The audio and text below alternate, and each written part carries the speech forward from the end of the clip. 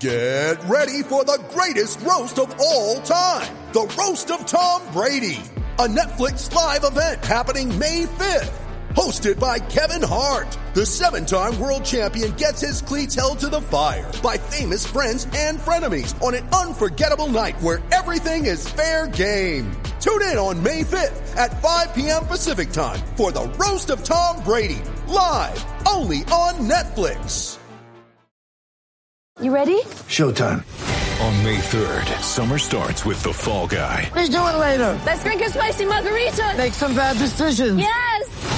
Audiences are falling in love with the most entertaining film of the year. Fall Guy. Fall Guy? Fall Guy. That's what the poster said. See Ryan Gosling and Emily Blunt in the movie critics say exists to make you happy. Trying to make it out? Nope. Because I don't either. It's not what I'm into right now. What are you into? Talking. Yeah. The Fall Guy. Only in theaters May 3rd. Rated PG-13. I'm Alex Rodriguez. And I'm Jason Kelly. From Bloomberg, this is The Deal. Each week, you'll hear us in conversation with business icons.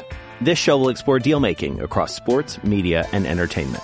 That is a harsh lesson in business. Sports is not as simple as bringing a bunch of big names together. I didn't want to do another stomp you out speech. It opened up so many more doors. The show is called The Deal. Listen to The Deal. Listen to The Deal on Spotify. When you need mealtime inspiration, it's worth shopping Kroger, where you'll find over 30,000 mouth-watering choices that excite your inner foodie. And no matter what tasty choice you make, you'll enjoy our everyday low prices, plus extra ways to save, like digital coupons worth over $600 each week. You can also save up to $1 off per gallon at the pump with fuel points. More savings and more inspiring flavors make shopping Kroger worth it every time. Kroger, fresh for everyone. Fuel restrictions apply. Hey, White Sox fans, guess what? It is Southside Sox Mothership Podcast number 62. Once again, I'm your host, Brett Valentini. I've been your host for all of them. I don't know why I keep introducing myself. I'm here, and this is one of the fun ones. I mean, they're all fun. I mean, you guys will attest. All these podcasts are fun, but these are the real fun ones. These are sort of the Meet the Players podcasts we have where we introduce a new member of the staff. I got to say, we're recording this a little prior recording here, but we're anticipating a very big Di Billick Day. Saturday it's noted on Southside Sox, Di Billick Day. She's got coverage that day. We've got a feature from her. We're running Meet the Players. All that stuff is up as this podcast pops up on Saturday. Di, welcome. I am thrilled to have you on the team. Thank you for the warm welcome. I finally have a day. I mean, how long did that take? Di Billick Day. Yeah, really. Southside Sox has been around since like 2005. It's taken more than 15 years to get Di Billick Day running on SB Nation. Lame. But we're trying to correct that, and we're trying to assault our readers with Di Billick today. Proper introduction is, let's see, I believe this is from Meet the Players, actor, comedian, writer, expired model. Now that's a bio line. Let's talk a little bit about the acting. Not a lot, but let's talk a little bit. What I really want to talk about is the audition for a Chicago Cubs commercial. Please explain yourself, Di Billick. Oh, listen, if you say no to your agent, you're basically fucked. I mean, you're fucked because I couldn't say to her, hey, I hate the Cubs with every burning passion in my body. I can't say that to someone. Also, my agent, I shouldn't say this. My agent is she's like old Hollywood. She's like, oh, honey, I love you. You're so great. You should do this, but you need to do something about your hair. I mean, she'll say it to my face. She's brutal. I love her. That's the type of person I like. Tell me the truth. But if I say no to someone, the casting director will say, why did Di Billick say no to this? And they can't say, oh, she fucking hates the Cubs. Right. She fucking hates the Cubs. She's a huge Sox fan. It's not about that. You know what they'd say to me? You're an actor. So Act it. Yep. And guess who didn't book it? Me. Okay, so set this up for me. What was it? Was like buy some tickets and go see the vomit trough? I mean, what was the... Oh, God, I don't even want to. So I told my husband that I might disown him over it, but he did book it. He booked it, and it was about I tried to block it out. I think it was 2 years ago, but it was like what did you get your girlfriend for Valentine's Day or some dumbass shit? And like he came up with a bouquet of like tickets or some shit, and I don't know. I was cringing the whole time. And I told him when we started dating, he's from St. Louis. So I was like, my favorite teams in order are the White Sox, and then the Cardinals, the Brewers, the Pirates, and the Reds. Okay. Just very sensible. You know the reason. Yes. You know the reason why. Do I really like those teams? I'll watch a Cardinals game and a Brewers game. I'll fucking watch a Reds game. I don't watch a Pirates game. But, I mean, I would, I guess. But, let's not go there. Yeah. The commercial was not really seen anywhere. Oh. So, I mean, I felt a lot of shame was upon my family. But when I first started dating my husband, I was like, you can't be a Cubs fan. And he's like, well, I don't really hate the Cubs. And I was like, that's almost a deal breaker. Yeah. Because we live on the north side, and the good news is there was a happy ending. He's a huge Sox fan. Yeah. Huge. I mean, he loves it. I think for listeners and the few viewers, I think based on this approximately 8 minutes we've run so far, it is not a shock that he is now a huge White Sox fan. I think we've got a taste already as to why there was really no option here. So, okay, a commercial never seen. It's good to know it wasn't like too marquee-ish. It could have got into some very ugly territory. So that was good. Before. That was before. Oh, right before. That was before that. Yeah. I mean, I think I would have just outright said no, because I've said no to some of those. We used to have like voiceover auditions for the Republican Party, and I'm like, I will not do that. Well, my agent said, if you don't do that one, I understand because everyone else has said no, and I'm like, of course I won't fucking do that. Yeah, right. I mean, it's each his own. No judgment, but there's just some things I wouldn't put my name on. If they would have given me the Cubs gig, I probably would have said no. Yeah. See, here's my follow-up here, and I promise you, we will get past this Cubs audition. I promise you, at some point in the second hour. But my thought was that perhaps you were going to go in hard for it and then attempt to undermine it. I mean, I'm not really sure the flexibility you might have, but who's to say? It could be just one inflection or one gesture. During the audition, I told the casting director how much I hate the Cubs. And I did. And they were laughing at me because I'm a comedian and they expect me to be me. And I was like, this is real acting. I hate the Cubs. This is like real acting. Because a lot of times for commercials, you go in, you play yourself, you book it, you're like, wow, I'm a dime a dozen. What am I even doing with my life? I'm a shill. I'm a shill.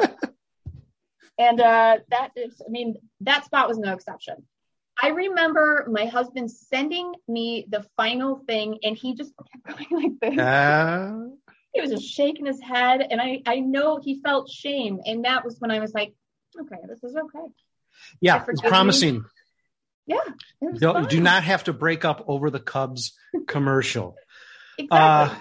Okay. Again, we'll get off acting in a second, but let's address the fact that also in Meet the Players, again, it's linked in this article. It's linked in the copy for this podcast. If you haven't read it already, you can keep listening, but you're going to want to read it. You can pause, go read it. Any combination, you may have already read it. Now you're listening, go back and read it. It's cool. Any combination here on Diabolik Day, just make sure you consume your recommended daily allowance of Diabolik, because it's been more than 15 years Diabolik free.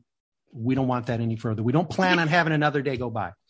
But on the topic, I have to get a new socks hat. I have to make it bigger to get a bigger socks hat. Yeah. Go ahead. Well, listen, now you got the gig. Now, next time we talk, we're going to need to see some changes. It could be the big sombrero. It could be a steaming plate of elotes. It's going to be something, but we'll get to that. Okay. So when you need to cry in an audition, the Mark Burley perfect game potentially can come up and help with it. And I mean, we might have it happen right now. Apparently one of your very favorite Chicago White Sox games, I would assume. Yes. You know what? Through all of so I have him in order in my head. The Burley perfect game is always, it's special. It's not like, oh, the Sox won this game. It's like, right. God, I watch almost every Sox game. I probably miss like 10 a season, I would say. And that one was just like, and I won't get emotional, but I'll get very happy about it. If I watch it, I start crying. I'm like, God, this is so embarrassing. What's wrong with me? It's like, it's not going to change. The end of the game is not going to change.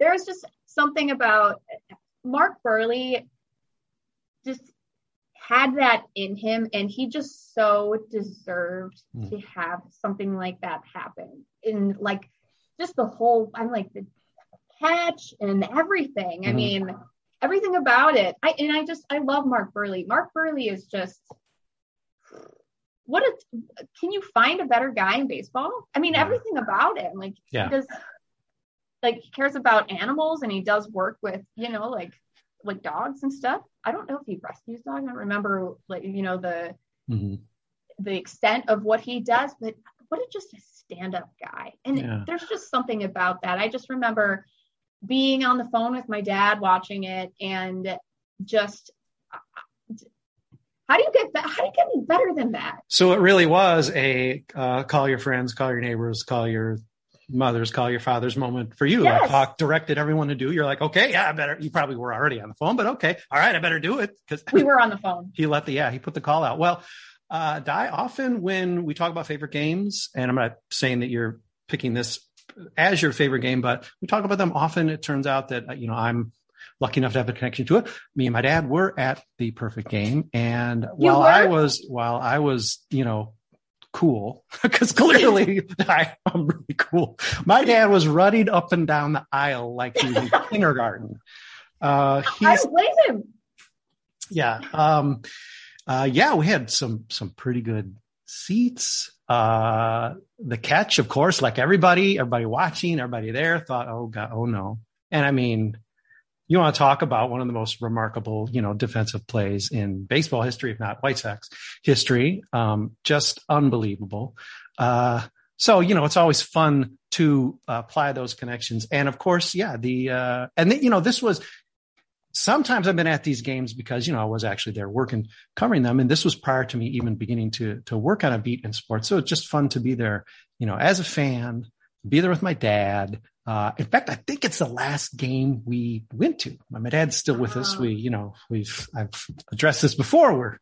We don't go to games together any longer, but I think that was the last game we went to, which, you're going out on top. That's pretty good. Yeah, we didn't know it then, but pretty good. Can't get better than that. That's can't for get sure. better than that one. All right. Talk to me about, I was lucky enough to grab one as well. And this was before even knowing that people were going to just be able to back their cars up to the tragic crumbling stadium and just fill their trunks. But the Comiskey Park brick, I assume, has a special place in your heart, or perhaps on the memorabilia wall as well. I have, it's sitting back there. I put it facing the south side. I'm not crazy. I live in a high rise I'm on the beach, and I can see like a little part of downtown. And that brick I bought after the fact because I was still kind of young when it was demolished, and I wasn't like obsessed with the White Sox like I am now.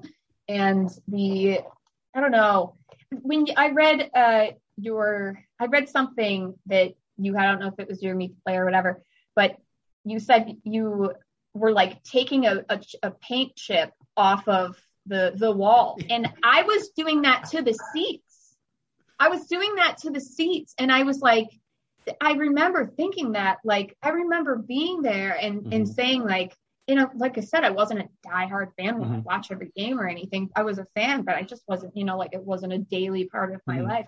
But I remember thinking like, God, this is crazy. My grandpa and his dad were here. And, I mean, like my grandpa ran on this field, and just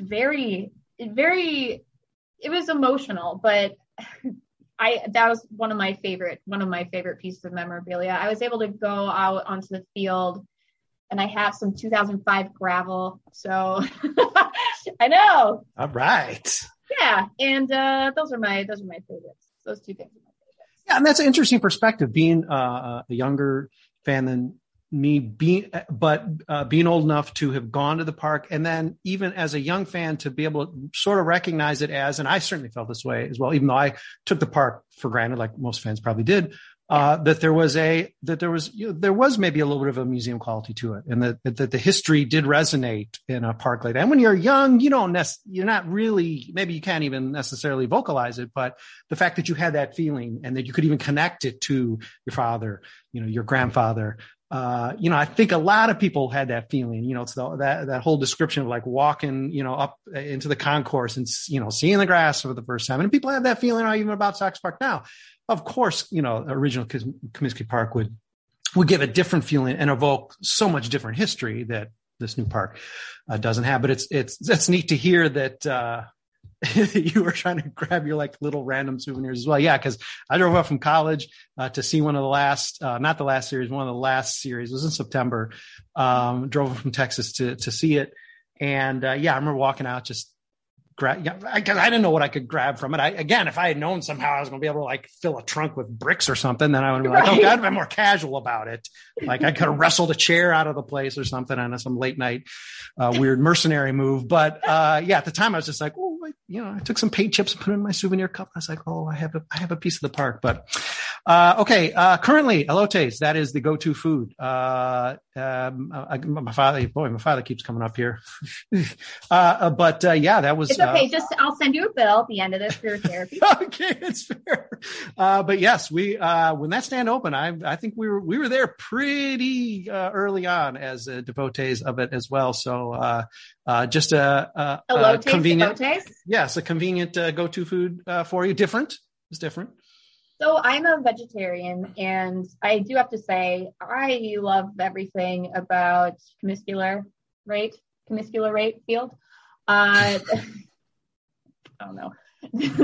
Except the veggie dog, which I've spit out, and the veggie burger, which I have spit out. Both are just abhorrent. They are disgusting. They shouldn't swallow them. Ever. Give me a nachos helmet. Right. Give me a beggar's cheese slice. Then give me an elotes, no chili powder, extra lime. And then give me a churro. Give me a fucking red rope. I'll eat all day. We call it 5 meals. Every time we go to the park, it's 5 meals, and we have to get at least 5. Oh, very good. Yeah, it's great.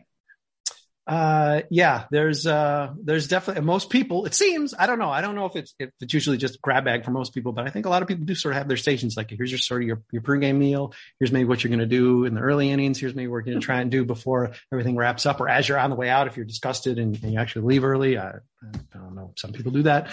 Well, as a vegan myself, I can identify with the challenges that the ballpark presents. And I actually do not have such violent reactions to the fare there. Maybe it's out of desperation because there aren't really that many great options.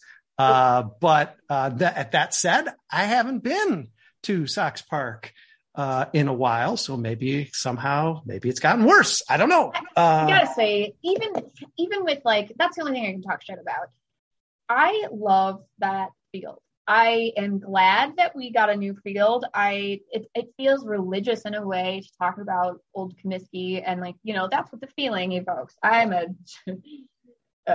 militant anti-theist, if we want to, go real far with that. But really, it feels religious to me. It feels like it's sacred. But then, Comiscular Rate it's amazing. It's clean. It's perfect. It's wonderful. You know what I love that they started doing is the Goose Island bar / you go upstairs and yada, yada. Right. You get a free hat.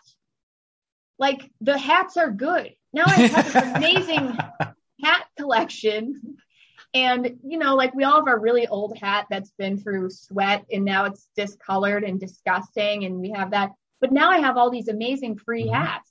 So now every game, my dad and I chant free hat, free hat. I don't know if you've ever seen the South Park episode, Free Hat. Mm-hmm. Amazing episode. But the free hat chant stands. And I've got great hats. People have asked me, oh my God, where'd you get that amazing ass hat? And I'm like, it was free. Yeah. Just had to walk to pet the goose. But I love it. I love it. I love that field. I love everything about it. I can't complain except the veggie burgers and the veggie dogs. It got a bad rap. It got a bad rap right off the bat. And certainly once the initial renovations came where they sort of actually roofed the place instead of having it be that UFO vibe. And lowered got the fans closer to the field. They lowered those, the walls separating the fans from the field. Mm-hmm. I think they took out, or they reduced maybe the moat in the outfield. By that time now we're talking about a brilliant park. And the last criticism that's held for quite a while was the whole shopping mall vibe. But isn't it ironic that the people pelting us with the shopping mall vibe now have mollified the Wrigleyville area to such a degree? It is, it's a shopping mall with vomit, but it is beyond anything Sox Park ever was in terms of a shopping mall. And it's probably just getting worse. Let's talk about that. I live right over here. I am 2 neighborhoods north of Wrigley, and I have walked there I'm going to say this. I'm actually going to say this. So every year when they lose, we take the walk to Wrigley and we get some Big League Chew, the gum. Okay. And we abrade that shit into our lips. Okay. And then my best friend and I have one side of the L. He has the other side of the L. And we put a huge L onto Wrigley Field, the wall on Sheffield, that side. And then we spit on it. And then we leave. That's a tradition I think anybody can get behind. I wouldn't be surprised if some people listening have a version of that already. Not to say it's not unique, but. Here's why. My home theater, Stage 773, I was a Cupid player. We were the longest running musical comedy. The theater is now closed due to COVID. It's heartbreaking because I got to sing about pee in front of a sold out crowd every Saturday. And it was amazing. And I don't have that outlet anymore. That's like Wrigley is also, Lakeview is also a big theater district for us. And a lot of us comedians, we perform there. And I loved Lakeview, the part that wasn't Wrigley, because no one gave a shit about sports there. No one cared about sports there. And then you go one block over and it's like, oh, wow, everyone from the suburbs is coming in. And like, seriously, ask one of those people who have come in, like, who's the lineup today? Like, what's going on? And that's what I hate about Wrigley. And that's what I just can't stand about any of it. It's because it's like, don't argue with me. I'll fucking slice you. It's not surprising that we've gotten together, Di, as we're sitting here talking. It's not shocking me. This is a validating conversation. That's a good tradition. It's good. We have many readers and a fair amount of staff within shouting or bubblegumming distance of the park. So I think they in particular can identify with some of the struggles you face being so close to the world's biggest vomit trough. Okay, let's shift to movies. Okay, the Field of Dreams explanation is legitimate in your Meet the Players. Again, feel free, people, to pause, read, come back, whatever. But I'm a little puzzled by the shift as an actor, a little puzzled by the shift to Major League. Do you care to explain yourself, Di? All right. Well, okay. I loved that movie as a kid. I just loved it. Yeah. I didn't love Major League. I felt like it was very adult and I didn't get it. Mm-hmm. But I mean, there was a point in time where HBO would play Field of Dreams over and over and over again. And I'm like, yeah, buddy, let's go and watch this for the 150th time. And I would be saying the lines with it. And I was like, this is the best movie ever. Wow. The acting, everything about it. Oh, God. All father, relationship, ghosts. Yeah, what's up? A writer. Wow. Like everything was like, oh, this is magical. That same best friend who I do the big L with, I was like, hey, we need to watch Field of Dreams because I'm scared. He's also an actor. He's not really a baseball fan, but he played college basketball or something. I don't know. Okay. So I was like, we need to do this. We need to just see what this is like. And I swear my face the whole time was like, my memories have betrayed me. I see. Film is just, I don't know. When you're an actor, you kind of rip everything apart and rip the logistics of things apart. After you've been on set for a long time, it's almost impossible to divorce yourself from the logistics of being on the set, i.e., how did they get that shot? Right. What was that guy? The other thing is like, all the actors in Field of Dreams were great, except for Kevin Costner. God damn it. Why? How does he get jobs? So this guy, he didn't do terribly, but he's so damn corny. I'm sorry for the pun, but he's a corny man. And after I rewatched Field of Dreams, I'm like, how does this guy have a job? So then I turned on that Rob Roy. Is that? Yes, Rob Roy. He isn't the star of Rob Roy. Everyone, it's set in the UK. Everyone around him has an accent. He was just this American back in time. Hey, what are you talking about? He's Costner. I know, but that film and him specifically made me so mad at Field of Dreams that it got wiped from my favorite movies, my favorite baseball movies, but also during the Field of Dreams game, my ass also cried.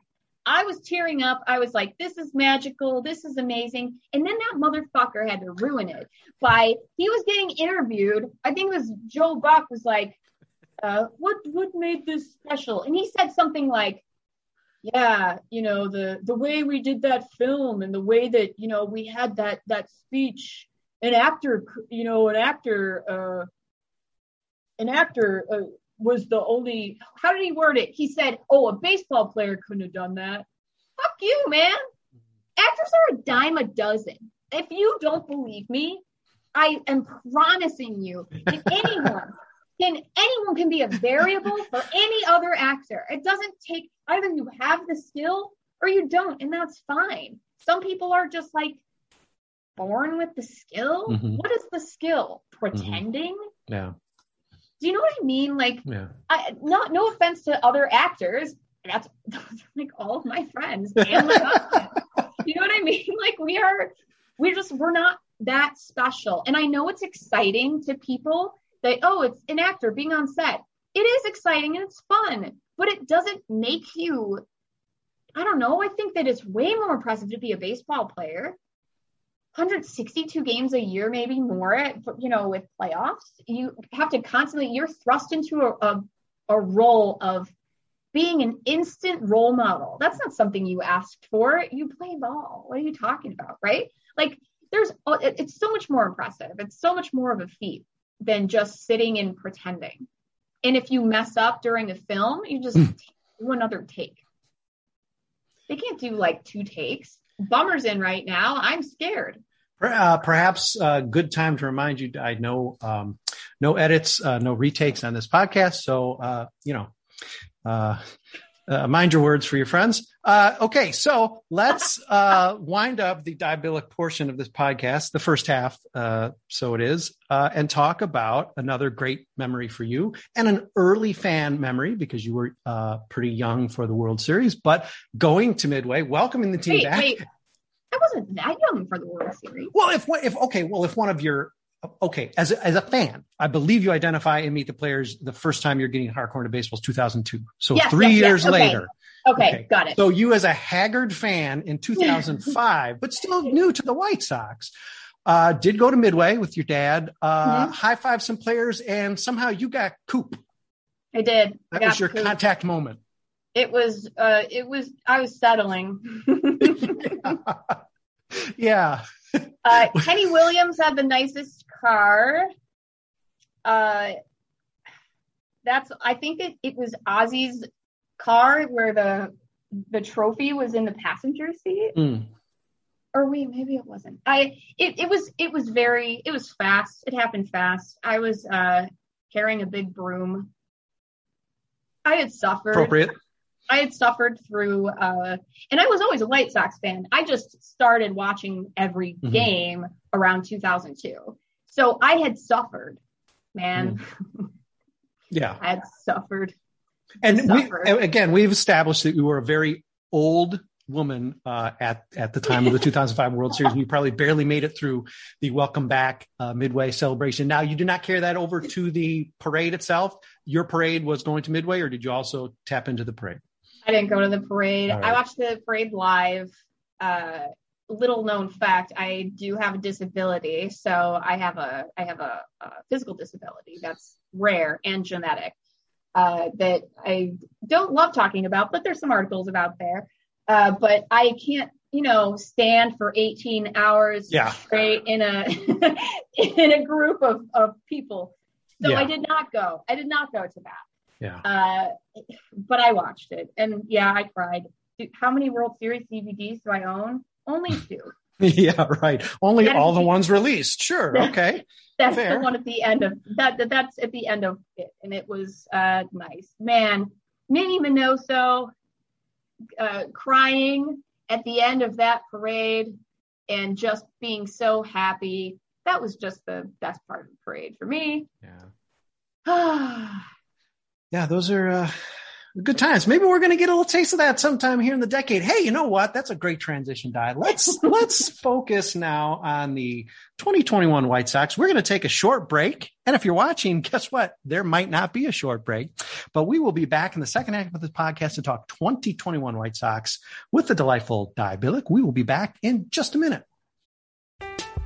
I'm Alex Rodriguez. And I'm Jason Kelly. From Bloomberg, this is The Deal. Each week, you'll hear us in conversation with business icons. This show will explore deal-making across sports, media, and entertainment. That is a harsh lesson in business. Sports is not as simple as bringing a bunch of big names together. I didn't want to do another stomp you out speech. It opened up so many more doors. The show is called The Deal. Listen to The Deal. Listen to The Deal on Spotify. At Evernorth Health Services, we believe costs shouldn't get in the way of life-changing care, and we're doing everything in our power to make it possible. Behavioral health solutions that also keep your projections at their best? It's possible. Pharmacy benefits that benefit your bottom line? It's possible. Complex specialty care that cares about your ROI? It's possible.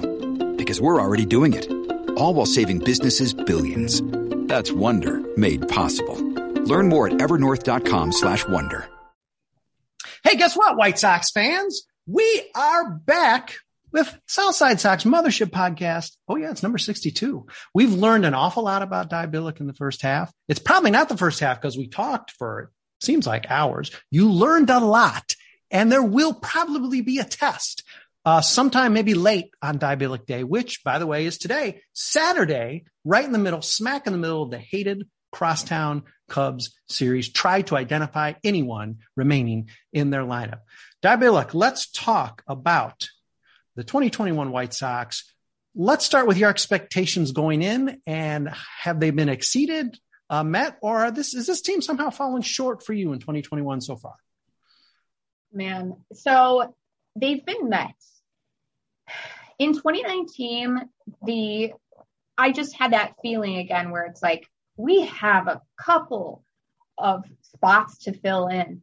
And then the majesty that was all of the trades and all the I couldn't believe how much money we'd spent. And I mean, that obviously raises expectations for a lot of people. I was kind of hesitant to say like, hey, we have to go all the way now. Like we're going to, but you can't deny that there's definitely something going on.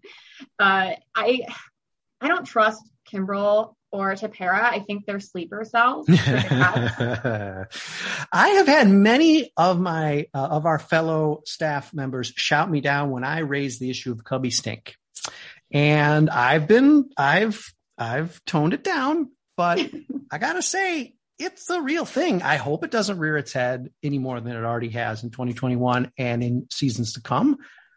But it is a real thing, and you're validating me here, Di. I appreciate that. That's what I'm here for.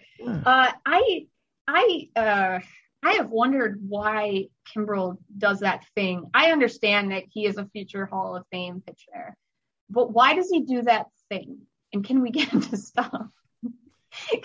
Probably not. We don't want to talk too much about our acquisitions from the Cubs. When you said, is there anyone even more recognizable for this series? I think, and maybe Sunday or something, we're gonna see Nick Madrigal and a guest. Yeah, maybe. Yeah. What else? What else can they do? I don't know. I'm so happy with this team. The only player that I didn't really like was Adam Eaton, and he just gave me, I didn't like seeing him back.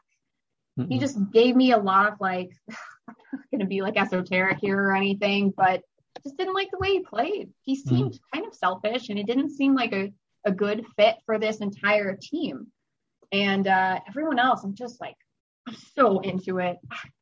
I'm so into it. I'm so into this lineup. It goes back to a time when we were still past 15 years, Southside Sox diabetic free, but somewhere out there, it might have been out there in the wind that we were going to get together. But early preseason, off season, doing these podcasts, yes, Adam Eaton came up. And I think the biggest protest I had, and I don't think many others I spoke to disagreed, is how could that guy be your offensive acquisition for the offseason? How could he be your number one priority to the point that you're signing him on the first day of free agency? I get that if he's the guy on March 15th, you're like, well, shoot, we struck out with everybody. They don't want to join this cool movement on the South Side. So, okay, Adam Eaton's still around, and all right, he knows how to get to the park. He won't get lost. So, okay, yeah, all right. He can, we can have him platoon with Adam Engel. Fine. The idea that he's the guy Rick Hahn was yeah, this is the guy we decided we just had to have. He's a lefty bat. He's got a beard. And he grinds, it's still a head scratcher. I mean, I guess just as head scratching is that somehow they cut bait with the guy and they're like, yeah, we'll eat the $8 million we decided to give this clown, just to get him out of the clubhouse. Yeah. That's an experiment that didn't work. When midseason you're saying, take your rest of your $3.5 million and get the hell out of here. Please do not shadow this ballpark again until Rick Hahn can't help himself in a year or two. And he's like, oh God, I got to have Eaton. Yeah. You identifying him as the wah-wah of this offseason and team is not unique. And again, further validates your perceptiveness as a fan. Okay. Di, this pitching staff, I think, has to have outpaced your expectations. I think we all went in wringing our hands thinking, okay, is Lance Lynn going to just belch and roll over on the mound and never get up again? Instead, he's a Cy Young leader. Giolito has got himself back together. Carlos Rodon, come on. No one could have anticipated. Dylan Cease seems to have figured it out.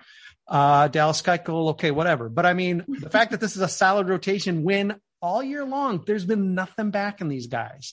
The specter of having Jimmy Lambert have to be in the rotation has loomed from the start, and these guys have just fended off saying, all right, we got this. Your impressions of this rotation, again, having to have outpaced your expectations. It absolutely 100%. And I have to credit Ethan Katz, because look at what Cease is doing right now. Look at what Cease is doing. Give me a break. And so obviously Don Cooper was great. He knew what he was doing, but everyone's number is up, I'm not a model anymore, man. I got a little wrinkles, we all age out of our positions. And I just thought, fuck, sorry. It's a close game. Oh. We all age out, and, you know, I just feel like Don Cooper couldn't have gotten it done. And when Ethan Katz came up, I was like, okay, let's see what this guy can do. Yeah. And holy shit, who would have thought that Dallas Keuchel would be our weakest link at this point? And nothing against him, you know, like he's not like shitting the bed or anything. Right. It's just that who would have thought that? I mean, it's great. It's a dream. And you get that feeling. I don't know. In 2004, it was a Twins game, and was it a Twins game? Remember in 2004 when someone got cleated in the face? Was that the Twins or the Royals? Well, the big one in the Ozzie era before the World Series with the Twins was the Jimmy Burke getting plowed by Torrey Hunter. That was it. Okay. That was it. That's exactly what it is. We had made the sign that was just, you know, the White Sox bat guy beating the shit out of the Twinkies, the guy, with the little hat.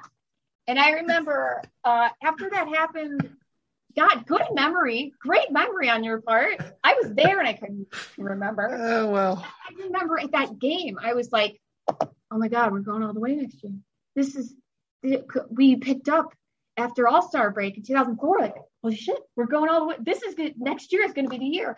And I remember saying this and everyone was like, fuck you. Yeah, right. And I was like, no. I think this year I kind of got that same feeling like brewing. I mean, obviously we're in a rebuild, you know, we've rebuilt. We're not in a rebuild. We've rebuilt and we've done a great job, obviously. I feel like we have a very good chance in the offseason this year, despite our record against better teams, which whatever, like, God, guys, just give us a break. I just feel like a lot of times the White Sox have been written off by major news outlets so quickly and so chronically that it doesn't matter what people say. It doesn't matter. Like, look at our team, look at everything, look at the numbers, and look at the way our guys play together. You can't get, you know, like the spirit of that dugout once Adam Eaton was gone, you know, like everyone was on board.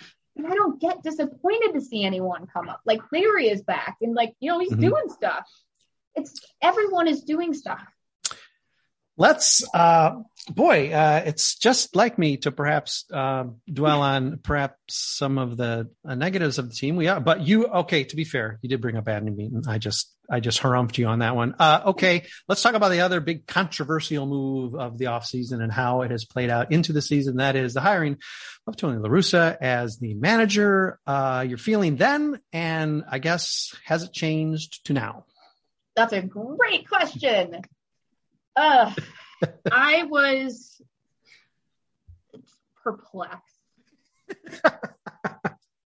Yeah. Like, there are so many other options, and I'm like, we just talked about aging out. I was like, this dude can't even drive without, I mean, he blew a 0.95, man. Like, and they knew it, and they hired him. I know they knew it. Like, this is your, hey, here I am. This is your introduction to us and, you know, the fans and the team. And I was like, oh, fuck this shit. I was off. I was like, oh, great. Well, I guess we're not gonna, you know, maybe make it all the way. How do I feel now? I feel way different. I got really pissed off at him for the "you're mean" thing. And it's like, you're going to take a dude who's, and I don't think we should kowtow to anyone's insecurities or whatever. But like I said before, being a baseball player is impressive. Being a minor leaguer for a decade and just barely missing over and over again, and then getting an opportunity like your mean had, and then just being the way that La Russa treated that just seemed odd to me. I feel like, shouldn't he have his players back? I got so fucking pissed off at him for that. And now I'm like, okay, he's on thin ice. I'm 50-50. I saw a clip of him yelling at Sebi Zavala earlier yesterday, and I was like, fuck this guy. Yeah. I'm back and forth. Do I think that my anger doesn't matter? Yeah, of course it doesn't matter. It's like, in my opinion, doesn't matter. But I don't know. I'm hot and cold on him. Yeah. And I mean, for those, and I mean, it started in the off season. It's certainly gains volume as the team has done well of a certain percentage of the fan base saying, get off it, lighten up on it. And perhaps a number of people saying, somehow this proves his greatness. I apologize to them for having to continue to address this, but this is the fate of the team. The team has undeniably, I'm sorry, people, it has underperformed. I don't care if in the first place. They could be better. People act like because they're in first place, it's like, well, then the discussion ends. No, this could be a better team. This team could be right now in the number one seed, which is what we're trying to do, trying to play games at home, to have an easier road through the postseason, so we can get another one of them World Series, because nothing is guaranteed us. Things have clicked so well this year, despite the injuries. No pitchers, knocking very hard on wood here. No pitchers have had any troubles, and it seems like they're pitching strong toward October. So it is something to address. No, are we gonna? I think you're expressing it well, Di, where it's like, okay, I'm on the fence. You're not protesting you're not watching the games. You're not hating the fact that they're winning. And there probably are fans out there who are so anti what they did in the offseason that maybe they are. There's this like secret desire to see them not do well. I don't think any of us really are representing that extreme, but to just ignore the idea that they could have done better. They could have actually had a search, even if they still decided on this guy. They could have gone through a search. That's the whole point. They haven't done it since Ozzie. Yeah. It's a long time ago to not have any managerial search. And I know they haven't had 12 managers, but they've had a few with no search. So yeah, I think you're expressing it well, where it's sort of like, well, I hope we're just able to keep plugging the boat and it doesn't take on too much water and something bad really doesn't happen. Those Sebi moments and even those Yermin moments are somehow just corralled, and there's not a big story in the clubhouse we don't know about. And hopefully what we're being told and fed, oh yeah, he's got the clubhouse. He was respectful with it to begin with, and he still is. I have my doubts, but as long as the car's still on the road, okay. And if they fail, it's probably not going to be because of him. Now, granted, it might be because we have a guy better than him steering them to greater success. Of course, I could have made a choice that was worse. I don't know. No names are, I can't think of any names, but okay. In theory. Yeah. And so we'll see how it plays out. We're certainly not rooting against the White Sox to do well because of Tony La Russa, but it's curious and it's worth addressing. And it's an ongoing story because, hey, he's the manager and he's not invisible. As much as people make jokes about him sleeping through games, I mean, he's not invisible. He's the guy. He's making a lineup. He's yelling at guys in the dugout. He's defending other teams and telling them to throw at his players. I just can't with that. You know what?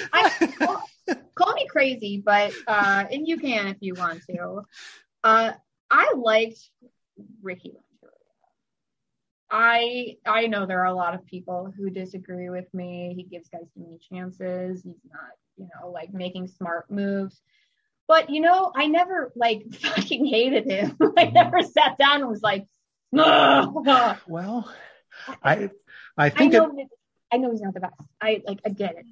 What do you think about the crazy notion of, and I don't know, I don't have my pulse on White Sox Twitter because some of it's super toxic. Yeah. And they're like, oh, a woman, baseball, a woman likes the baseball. And I'm like, okay, bye. Guess what? Southside Sox fans, whether you like it or not, Southside Sox is fighting hard against that, and we are going to win. Doing a great job, by the way. I love it. I might ruin it with my opinion, but right now, my opinion that I'm going to say right now, if you ask me if anyone in the world who has been a manager for a club, if if I could have anyone in the world manage the White Sox, call me nuts. I want Ozzie back. That's what I want. Because I know that here's the thing. The dude is decisive. If you can say anything about the dude, he's decisive. He doesn't waffle. He's not like, oh, let's give this guy a chance. Like Ricky, right. You know, like he's decisive. He knows exactly what he would do. Does he make the greatest moves of all time? No. But I mean, get behind your players, man. Like everyone's back. And he loves the White Sox. I mean, like he is the White Sox in some universe. He was undeniably a great manager, one of the best in team history. I think he left a very sour taste when he left and joined another team before the season was over. Yeah. I'm not sure that his current job is helping endear him to ownership. It would be very interesting, I will say. It would be very interesting to see the possible route because it's not 0%. I don't think it's 0%. It would be interesting to see what route there would be to have that marriage rekindled. Of course, neither of us could see it happening with any likelihood at all. But again, it is more than 0%. So but yeah, if he keeps calling Tony out for yelling at players when he destroyed the career of Sean Tracy. I mean, just be consistent. I mean, he's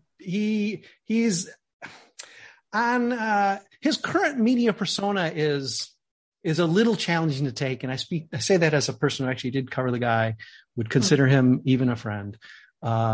He's getting a little crazy. And I know that's sort of what the job requires, but and toning it down is not something he's going to do, and not something I'm going to tell him to do, and not something he's going to come to on his own. But it's been interesting to follow him, and then to realize also that he's very sensitive. He throws his elbows a lot, but then if anybody actually throws sort of like nudges his way, he's like, oh no. And I mean, I know he's sort of got like Team Gian, you know, like looking out for him and all that, and I know he's taking his fair share of shots, but I think that's an interesting twist too, because the skin's a little soft. It's a little soft, surprisingly soft for a bullfighting fan. Surprisingly soft. It's not surprisingly soft. I'm not surprised. I remember his face. You remember the disappearing ball like thing where he's just like, he's so sensitive. He really like his ego is fragile. Yeah. I guess all you have to do is read his face. Well, he knows the clip will live forever. So sorry, hidden ball trick, Ozzie. Sorry if they didn't get you twice. I will watch it. Yeah. 3 times. Yeah. And I will watch it 100 times until I die. Yeah. I mean, come on, you gotta. So do you have a good feeling about how this is going to end, Di? Do you think that this team might still be maybe, say, a year away? Will it need new management to really take them? Because we've been sold this idea of a competitive window as if somehow a team in a major market should just say, well, gosh, it's our 5 years. We better hope we do something before the 5. I mean, the Cubs just did it. They had a window, and granted, they had a very successful run of getting to the playoffs. You have to acknowledge that. They didn't do, I'm sure, what they aspired to do by winning just once and having that essentially gifted to them by Cleveland. But that's over. And now Cubs fans are supposed to say, no, listen, I hope they suffer. I hope they suffer and suffer badly. But, the notion that's like, oh, sorry, it's 2021. The window's shut now. We're actually going to hasten it with ridiculous trades in the middle of the season when the team is still technically, well, I don't hear much about white flag with the Cubs. But anyway, that somehow the White Sox are, us as fans to say, well, maybe we have this decade. Maybe we have till the middle of the decade. But boy, we better do it. But that aside, I mean, apparently this is the way baseball works now. Maybe you're the Yankees. There's a window. So given that we're in it, and given that they're in very nice position, obviously they're going to be in the playoffs and probably seated somewhat comfortably in the playoffs, probably pretty healthy going into the playoffs. How do you see it playing out? I don't want to jinx it. I'm not superstitious in the least. I kind of have always I do official calls for me and myself. I just like write it down what I think is going to happen beginning of the season. And last year was weird because of COVID. Yeah. This year, I called the beginning of the year that we might go to the World Series and lose. And I still see that as a distinct possibility. Obviously it all depends on who we're playing. And redundant, sorry. But I see that as a distinct possibility. Unlike other years, though, in 2005, there was a feeling of desperation that I felt. And it was a feeling of desperation for my family and for me. Baseball isn't life. So maybe I'm being histrionic, but I wanted to win so bad. God, just so bad. This year, it's been an absolute joy to watch the team no matter what happens. I think that I don't feel the desperation to oh, wow, I hope they win a World Series now. I understand the window thing. I get it. I know contracts are limited. I understand, also we spent more money than whatever,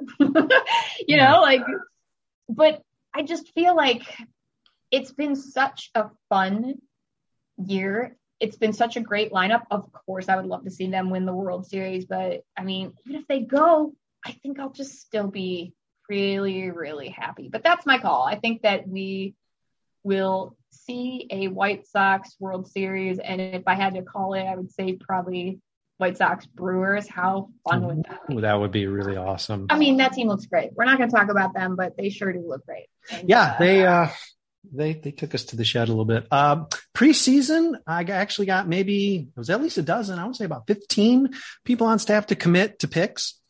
I will report that many took the path you did, which said White Sox World Series, but lose. We had some people predict White Sox World Series and win. Interesting. We had one person say they would not make the playoffs. And I'm not saying that was me, but it was me. It was you. Although the truth is I did not pick them. I was not the low man or woman on wins. I think I had 89 wins. People picked them for less wins, but doing better. Somehow I actually believed the hype that this division was going to be pretty good. And I thought so too. We were wrong on that one. You would have sidled in probably on the slightly more optimistic end, but I think well within, definitely not. You wouldn't be sitting at the kids' table with me where we're not even going to the playoffs. That was okay. Looking back, I guess idiotic, but had we had any clue that the Twins were going to shit the bed in April 15th, and Cleveland was going to bail on their season, maybe for a good reason, because they did finally get hit with some injuries that maybe they hadn't suffered in the last couple of years. Mm-hmm. And there would be no real true surprise runs, not that we expected from Detroit or Kansas City, but given the fact that the White Sox had taken this division, not just because they're good, and they're good, but because the other four teams have taken 2, 3, 4 steps back. And by virtue of that, the White Sox look to the left and the right and say, well, I guess it's us. Let's hope it's not quite that they don't grind into the playoffs that way, but they're in, they know it. And you'd like to think, hopefully this is a way that La Russa can really pay off. He's been there. He's gone down to the wire. He's with the White Sox, for God's sake, has had a division wrapped up on September 1st, or virtually. So he's had all this range. You'd think he would know how to manage this. He's probably already doing some of it. We've seen Kopech sit for longer than he needed to. We've seen Tim Anderson take his time in getting back. We've seen Yasmani Grandal probably could be back. He might not be back up until maybe September 1st. Please. So it seems to be that, hopefully there's some method, and whether he is sleeping through games, whether his in-game management has been a plus or minus to the team, hopefully big picture. One thing he can prove to have been, and we can all maybe acknowledge during a World Series parade was an asset, was the way he was able to sort of chess move this entire season. He could be sort of flaming the team out. We don't know whether it's good or bad, but hopefully all goes well. We can say, hey, you know what? Maybe day to day, and maybe he's not a guy who ever should have been in the position, but the Hall of Fame strength that he brought to the team was a big picture and being there. Ricky Renteria, would not have had that experience to know. It doesn't mean he would have done poorly, but he would not have been there before to say, all right, this is how we manage it. This is how you talk to guys. This is how you listen to guys. I hope all that stuff's happening. We don't know. You might just be yelling at people, snoring, tippling. I mean, who knows what's going on? But I mean, so far so good. They're in first place. We can't complain too much. If you look at the moves that he's doing, like you said, he's sitting out TA, and I mean, like, I don't know. We have who knows who to credit with everything that's been going on. And like you said, I mean, like, I'm taking the Twins being shitty. It feels so cathartic and good. It feels better than the Cubs being bad. I don't even give a shit about them anymore. I don't care. Which is the best thing. I mean, like, I want to beat them when we play them, but the Twins being just literal shit. Yeah. It's so sweet. But when you look at what's going on, I mean, he's definitely priming them for the playoffs. You can tell. I don't know. We're not going to be able to make a final statement and a final assessment about what he's done until I think the season is over. Hopefully, Di, we're going to be talking again on a podcast before you apply the L gum to Wrigley Field. Hopefully very soon. But as we wind this one up, again, welcome everyone to Diabilic Day. It is Saturday. It's the sandwich game of the Crosstown Series. If the White Sox aren't on their way to a sweep, something is very wrong. Again, we are speaking to you from the past. We do not know what's even happened with the rest of the Toronto series because we are anticipating Diabilic Day and enjoy her feature on, well, I'll just say lip reading. Enjoy her game coverage for what will probably be a resounding, let's predict it from the past. I'm going to say Saturday's victory will be, I'm going to say 9-1, Di. I was going to say 8-1. Okay. And you know what? The embarrassment, I just can't wait. I can't wait to write about how embarrassed they're going to be. I can't wait to see Nick Madrigal again in a huge cast because they don't know what else to do. Maybe we'll see their ball boy out. I mean, like, that was a closeout sale. Yeah. What are they even doing? Yeah. One more tidbit here. Okay.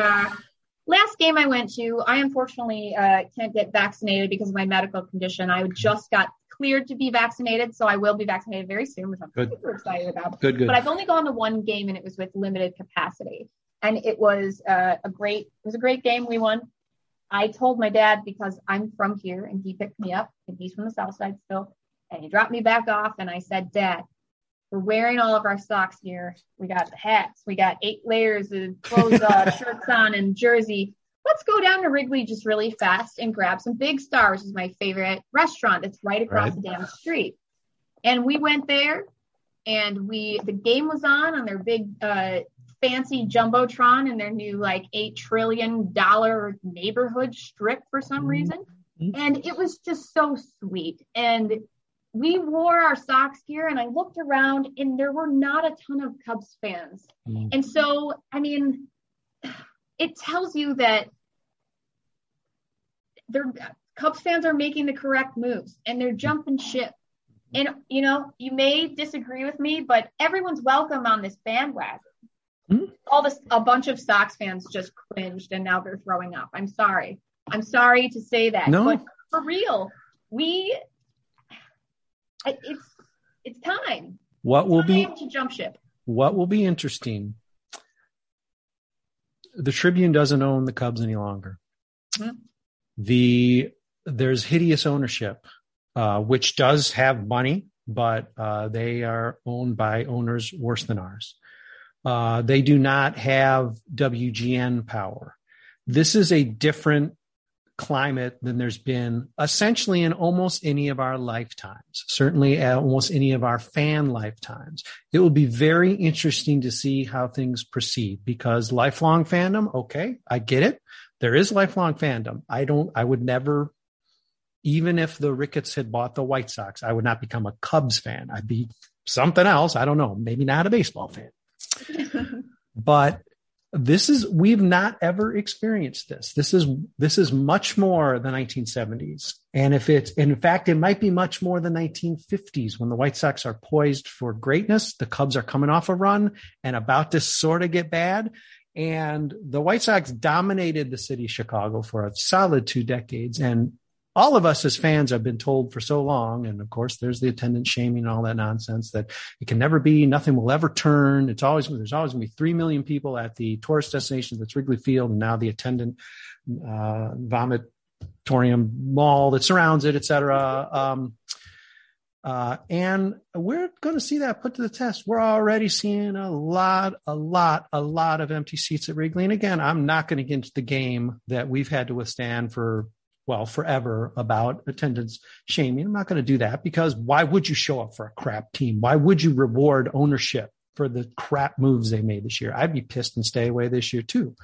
But it's a little too easy just to say the Sox are good now, so it's going to turn. But combined with a number of other factors, including the media dominance that the Cubs have enjoyed now for 40 years, that's over. It's done. I don't know the White Sox. Maybe they're going to go sports vision again. Maybe they're going to find a way to screw this up, but it's out there for them to dominate this. So this stuff goes in cycles. It always has. It's been a long cycle back in the Cubs. It's been really all of our fan lifetimes.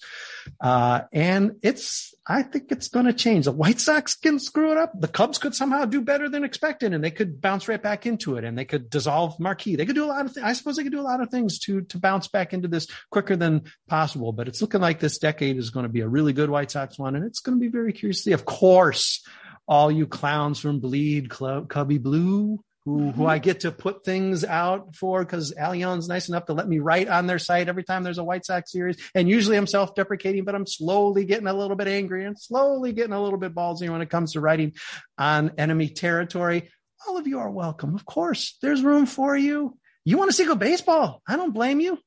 There's nothing to blanch out about. Well, okay, a little bit to blanch out about ownership, but it's not the same thing.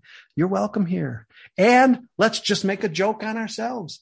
There are seats available for now. There are seats available. Come on. You're only 10 miles away. Come on down south. Have some fun.